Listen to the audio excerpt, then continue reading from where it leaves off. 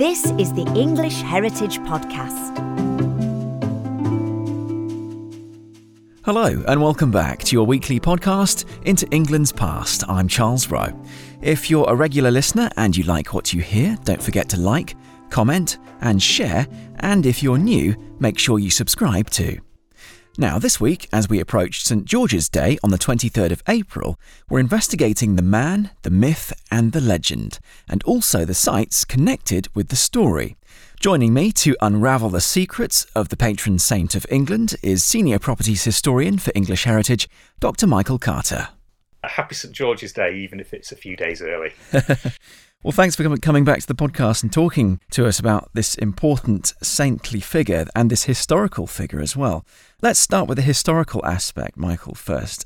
What do we know about the man behind the myth? Do we know when and where he lived, for example? We don't know that much about him, but we can say with some confidence that he lived and died in around about the year 303. That's the date in which the Roman Emperor Diocletian launches the last great persecution of the Christian faith, that he died for his Christian faith. And the earliest evidence we have for him, it's an inscription from the mid-4th century, is from Syria, and it seems to indicate that he was from the modern-day Middle East. The inscription was discovered in a place called Shaka in the Haran, which is in the southwest of modern-day Syria. Right. And it commemorates the holy and triumphant martyrs, George and the saints who suffered with him. And what did they suffer from? What sort of persecution was it? Well, the Roman Emperor Diocletian, who is associated with a great revival of the Roman Empire, which had been seemingly in terminal decline in the 3rd century, really does pull things around. And he launches a big persecution of this Christian church in 303. And a lot of the saints who have become very, very important in medieval Christianity died at around that time, one of whom is George. That's really interesting. So this is pre-Constantine, obviously. Absolutely. Constantine comes shortly afterwards. Within a few years, Constantine has, for whatever reasons, in the Western Empire where he emerges as a leader, stopped the persecution of the church, and he has a deathbed baptism. And it's what people in the Middle Ages called the peace of the church, Constantine's ending of persecutions and embracing of the Christian faith. You could have a whole podcast about Constantine's conversion, why he did it, the extent of it and its implications, but I don't think we've got space to go in there today. No, of course.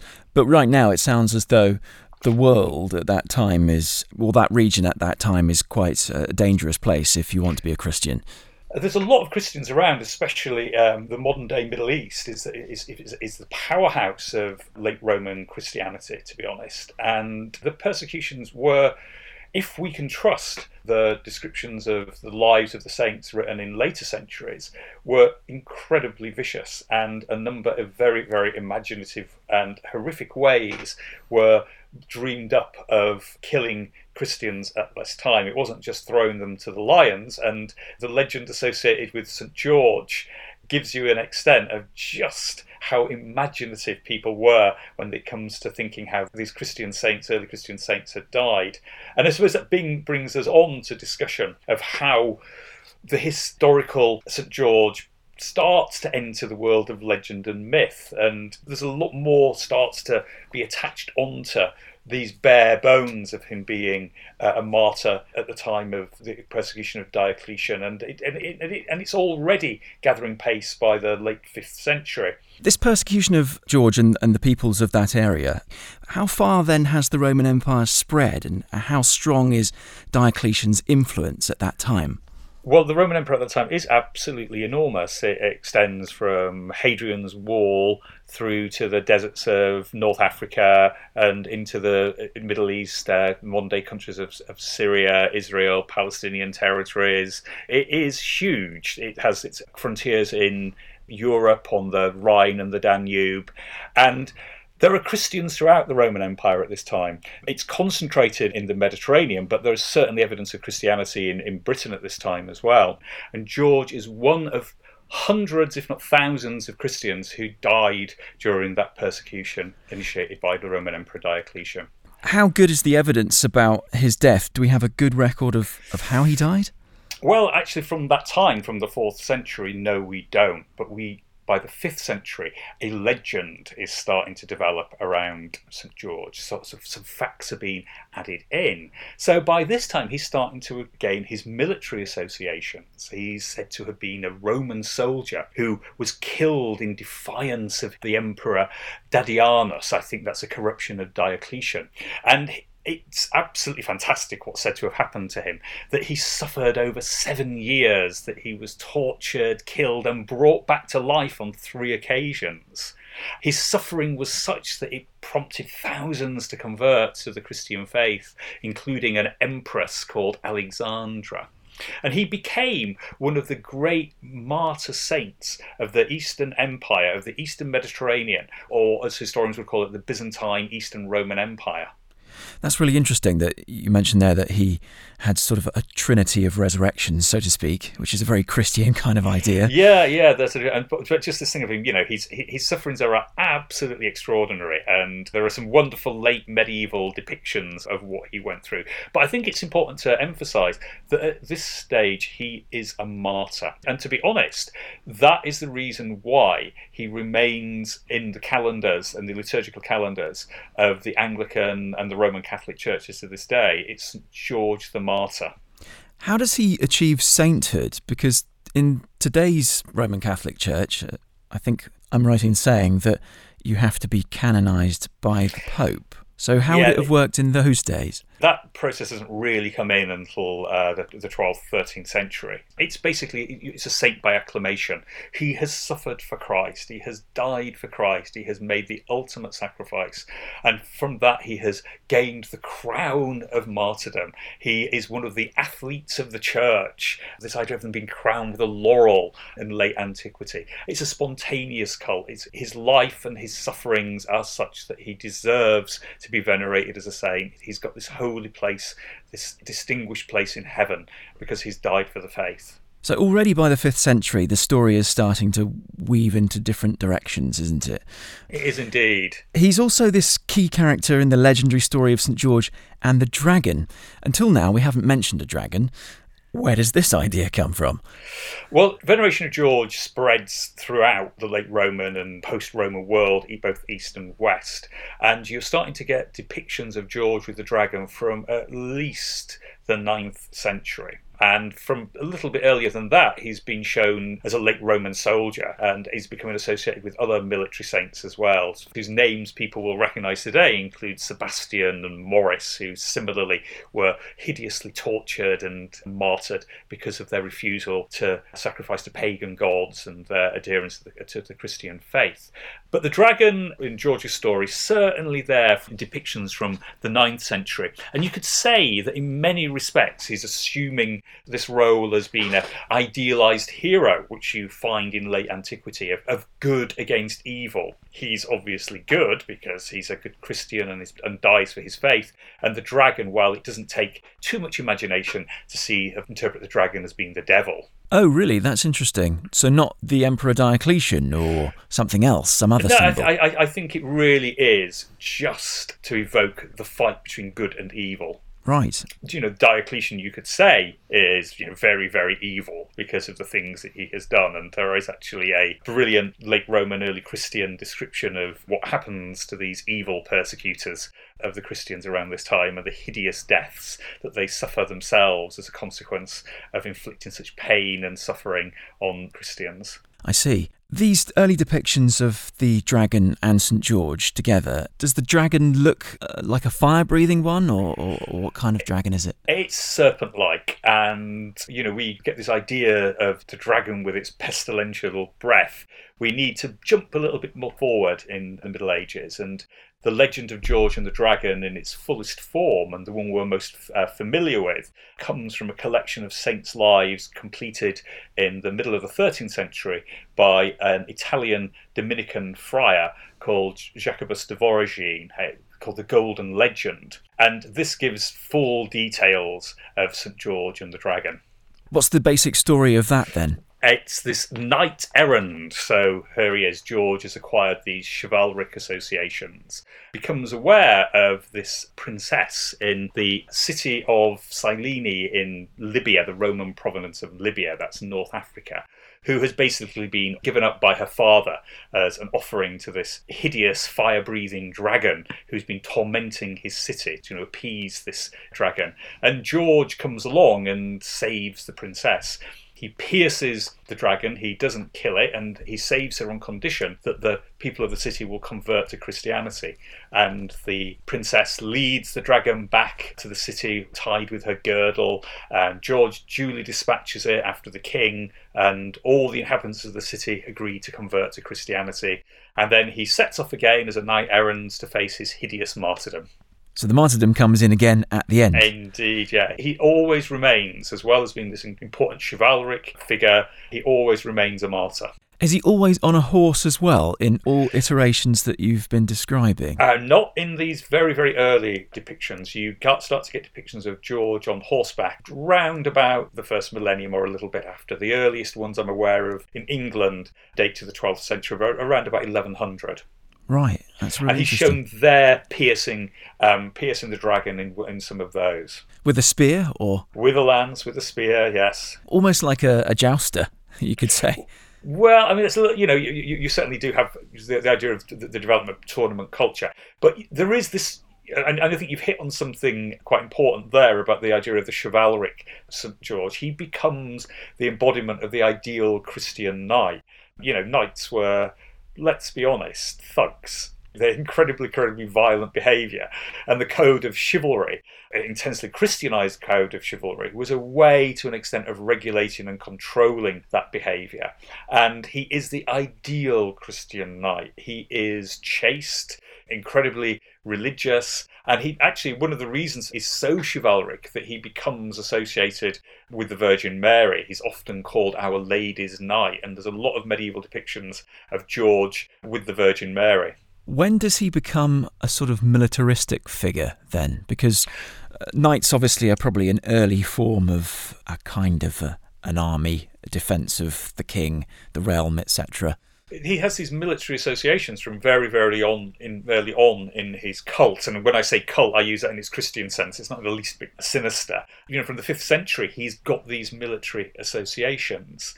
And he becomes associated, and soldiers are turning to him as a protector, invoking his aid from around the millennium onwards, if not earlier. Does he get called upon? I'm thinking of the First World War now, because I'm sure I've seen some films where the soldiers in the trenches, leap up and say, "For England and St. George." When does that start being adopted by military commanders? Let's unpack that. It goes back, the battle cries in the 10th, 11th century invoking St. George. In the First Crusade, the Christian armies of the West reconquering the holy places in Palestine, the Holy Land, he's said to have miraculously appeared during the siege of Antioch and to have led the crusading armies onto the walls of Jerusalem when they retake it in 1099. Now, in an English context, he becomes associated with the English army, really most of all from the 13th century onwards, and it's a royal initiative. And talking about battle cries, at the Battle of Agincourt in 1415, the battle cry there, the Henry V, is "In the name of Almighty God and St. George." It is inspiring, I must admit. I can understand that once you've got that image of a man on a horse spearing or lancing a giant creature, that can inspire a soldier to do great things, I suppose. Well, I just think about the horror of medieval warfare and, the horror of any warfare, let's be honest. But, fighting with edged weapons, the Game of Thrones doesn't come close to just how brutal medieval warfare was. And I just think you turn wherever you can for aid and to think someone is there helping to protect you. And the irony is, in a lot of medieval battles between opposing Christian armies, both sides would be invoking the same saints for their assistance. And it's interesting, you mentioned the First World War in 1914. It starts off disastrously for the Allies. There was an enormous German advance, which is only just held by the British and the French. And at the Battle of Mons in 1914, stories circulate of various figures from England's past coming to the aid of beleaguered British forces. St. George is said to have appeared to fight beside them, and so too archers, from the Battle of Agincourt and things like that. This is bit of Northern Europe that's been soaked in blood, where English armies have fought through the centuries. And towards the end of the war, in 1918, on St George's Day, which becomes established as the day of his martyrdom, from quite early on, the Royal Navy launches a raid on Zeebrugge, which is then in German hands. And the commander says to the soldiers, "Let's singe the dragon's tail," still evoking St George. And, it is ironic that I'm sure that a hell of a lot of German soldiers would equally have been thinking of St George and turning to him for protection. In the German-speaking lands of Europe and into the Netherlands, George is what's called one of the 14 Holy Helpers. He's a group of saints, and many of them early Christian martyrs, whose intercession, whose help was thought to be especially efficacious. So, he's a truly international saint. It's really interesting that everyone across the planet, no matter what their differences, are all human, and they've also adopted the same kinds of figures for their beliefs and their battles. Yeah, in the late Roman world, George is a saint of 3 continents. You can find veneration of him in the heartland of his cult in the Middle East. The main centre of his cult is the modern city of Lod in modern-day Israel. But from the 6th century, he's definitely been venerated in Europe. And also there's very, very strong veneration in Africa. Don't forget that North Africa was Christian until the Arab conquests. And to this day, Ethiopia, very, very large and ancient Christian population in Ethiopia, and St George for Ethiopia is a title of an inspiring modern book. There is an international appeal to St George, obviously, and English attraction to him dating back centuries. You've mentioned, obviously, the Battle of Agincourt there. Actually, even earlier. George is known in the British Isles from the 7th century. Firm evidence of his feast day being included in liturgical calendars from the 9th century. But to start off with, it's George the Martyr, and it's the military associations come somewhat later, and they reach their height in the 14th century and thereafter. He's adopted by Edward III as the patron of the greatest of all English orders of chivalry, the Knights of the Garter, and the insignia of the order still includes a depiction of George spearing the dragon. Michael, we've established that George has been adopted by England as a militaristic figure, etc., and this dates back centuries. When does he become the patron saint of England? When does he become a patron? Well, that's a really interesting question, and a lot of what people assume they know is probably wrong. The patrons of England before that are Pope Gregory the Great, who had dispatched St Augustine to convert the pagan Anglo-Saxons to Christianity in the late 6th century, and various royal saints like Edward the Confessor, Edmund of East Anglia, and then there's also intense local veneration of saints associated with particular parts of England, for instance St Cuthbert in northern England. Now, it's often said that George becomes an English patron as a consequence of the Crusades, and that he's adopted by Richard the Lionheart, and that the Cross of St George becomes a national emblem at that time. Well, that's not true. It's only really in the 13th century that he starts to get these associations with England and with royalty, and that you start to find his flag being used. It's the campaigns of Edward I in Wales where you find English soldiers carrying his banner. And he starts to become a patron, but especially a royal and military patron in the 14th century. But he never completely supplants in people's affections other saints. For instance, the Virgin Mary is by far the most popular saint in medieval England. That's not to say that you don't get popular celebrations of St George's Day. After 1417, after the Battle of Agincourt, George's feast day is elevated to the highest possible status in the liturgical calendar, with fantastic religious ceremonies, and it's a day on which you're not supposed to work, so you could say, it's a holiday in every sense of the word, holy day and a day off.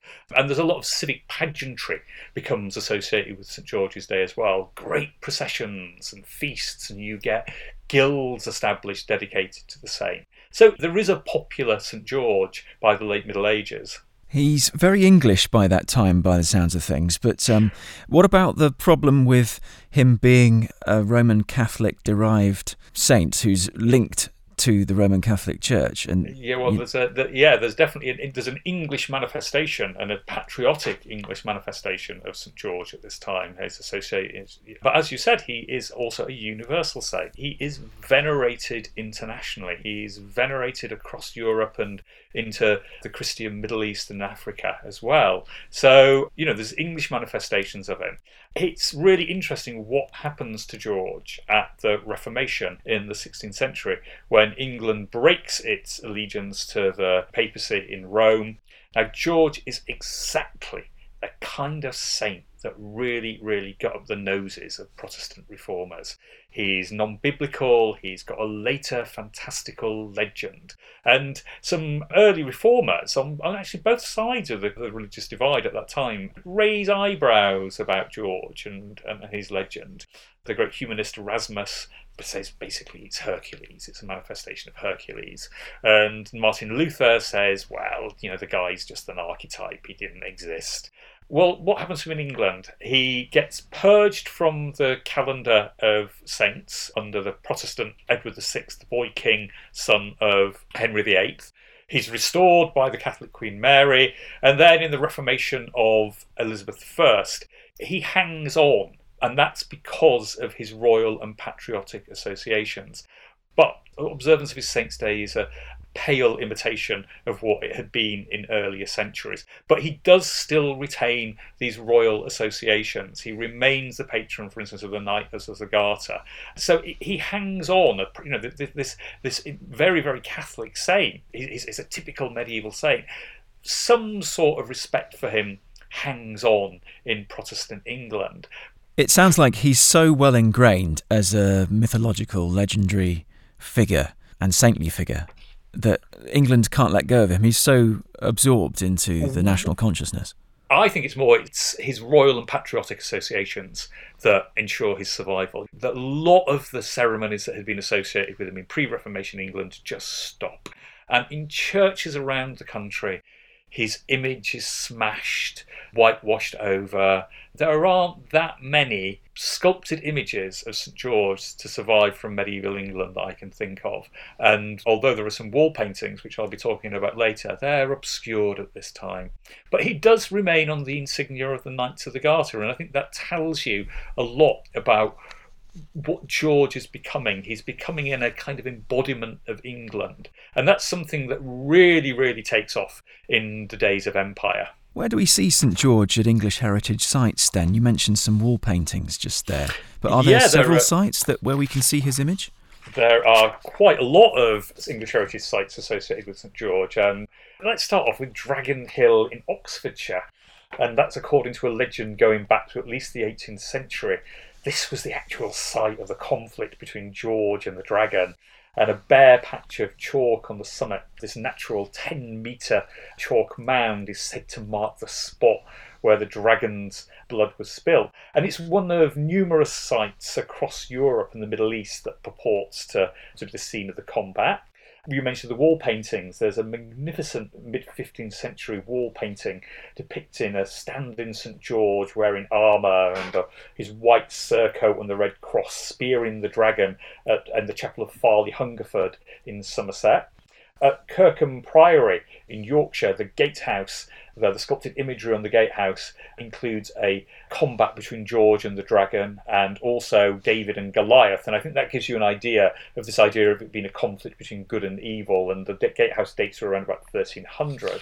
The other English heritage sites with associations of George include Lanercost Priory in Cumbria, where there was a chantry chapel where members of the aristocratic Dacre family, Knights of the Garter, were buried, and it was dedicated to George. And on one of the tombs, early 16th century tombs, you can see the insignia of the Knights of the Garter. And if you go to Bristol Cathedral, obviously it's not an English heritage site, you'll see a wonderful late medieval Netherlandish candelabra. And on that, you can see there's a depiction of the Virgin Mary, and below that, George and the dragon. And it really evokes the associations of George as being this chivalric figure and his veneration, this Christian knight, Our Lady's knight. I've heard he's also got strong links to that pivotal battle in history, the Battle of Hastings in 1066. We talked last time I was on here about the relic inventory from Battle Abbey, and Battle had a couple of George's relics. Now, George's principal site in the Middle Ages for his veneration was in the Holy Land, Lod in modern-day Israel, and that's becomes associated as being the site of his martyrdom, believed to be the site of his martyrdom. But his relics are widely disseminated, and Battle Abbey had two of his relics, including his purported finger bone. And St George's Chapel at Windsor, you could say the headquarters of the Knights of the Garter, claims numerous relics of St George in fantastic precious metal relic inventories, and they became a focus of pilgrimage. It's a fantastic story, isn't it? It's got so many different colours of woven fabric, shall we say, because it's changed so much over the centuries. He, interestingly, revives in the 19th century, and he becomes a manifestation of the English imperial mission. But he embodies as well what are seen as being the positive aspects of British imperialism about duty and civilization. And he becomes patron of the Boy Scouts because of his chivalric associations as well. It's interesting then what happens to him in the 20th century. As we discussed, he's invoked during the First World War, and he's seen as being this modern Christian warrior, thinking about him as well, onward Christian soldiers, and his image is to adorn multiple war memorials after the First World War. But for reasons including the retreat from empire and declining religious observance, Interesting George declines quite significantly, and I a lot of people probably in the 1960s, if you'd asked them, would have had no idea when St George's Day falls, and he starts to be politicised in the 1970s onwards, and to some extent he gets appropriated by far-right groups, with explicitly racist agendas often as well, and the irony of the fact that they've adopted a saint of Middle Eastern origin who's universally venerated across Europe and beyond seems to have been lost on them. But there's so much in George's life and his very, very rich legend that is something which I think can be quite unifying. If you think about, I've alluded to these celebrations which accompanied St George's Day in the Middle Ages. They weren't just religious observances, but there were great civic pageantries and, people just having a jolly day. And they would have been a focus of community, of bringing people together, something which bound people together. And one of the reasons why the English Reformation sort of, it's not especially popular in its early stages, and it's by no means certain that England's destiny will be as a Protestant nation until quite well into the reign of Queen Elizabeth, to be perfectly honest, that he acts as this unifying figure as a saint as well, and people projected onto him as a saint their hopes and their needs. George wasn't just invoked by soldiers going into battle, but he's a saint which people turned to if they were suffering from various nasty skin diseases. And there's something about him as this unifying figure, I think, that anybody could turn to in times of need, which I find quite touching and quite hopeful as well. Lastly, Michael, we've mentioned St George's flag a number of times, but where does that come from and how is it adopted, and then how popular is it these days? Lots of saints in the Middle Ages have their own flags and their banners, and it's often a cross. And the adoption of the cross of St George, the white field with the red cross on it, by the English doesn't really take off until the 13th century, and it's with the English army and as militaristic associations. And it's in the reign of Henry VIII that the cross of St George becomes the flag of England. But there are lots of other places which had been using St George's flag from way beyond that. The city of Genoa in northern Italy, Barcelona, Valencia, the country of Georgia. It's a symbol which is flown throughout the Christian world. It was by no means unique to the English. And it's really interesting then how the flag of St George is flown in more modern times. Now, I was recently watching on YouTube bits of the 1966 World Cup final, and what struck me was the flags which were being waved were the Union flag, and that was seen as being the flag of England. And I think it's only in really quite very recent times this century that the flag of St George has once again become a specific expression of English identity, of Englishness. Traditionally, it's been the Union flag, and when the Cross of St George was being flown, you would most likely have seen it flying from the towers of an Anglican church with its upper corner charged with the arms of the diocese. So it's interesting, the image of St George, the veneration of St George, interpretations of George, and even the use of his flag has been changing over history, and I'm sure it will continue to change as well.